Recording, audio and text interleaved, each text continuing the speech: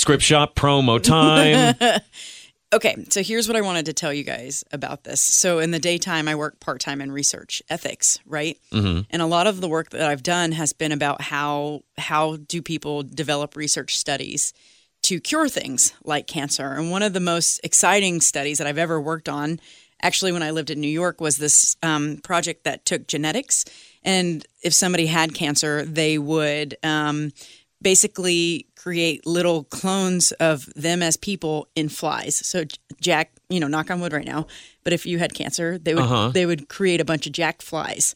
And if you had high blood pressure, they would give all the flies high blood pressure. And if you were obese, then they would plump up your flies. These are all the different versions of me. Yeah.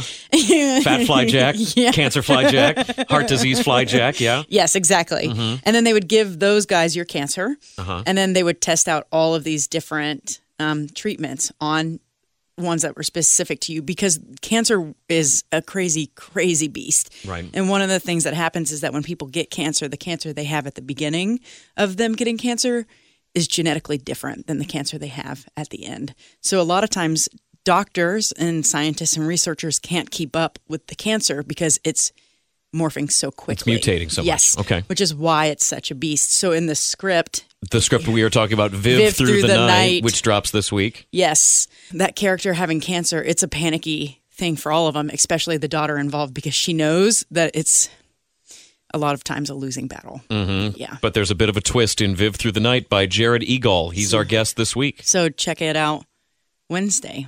Right, Frank? Yeah. Yes. That's it.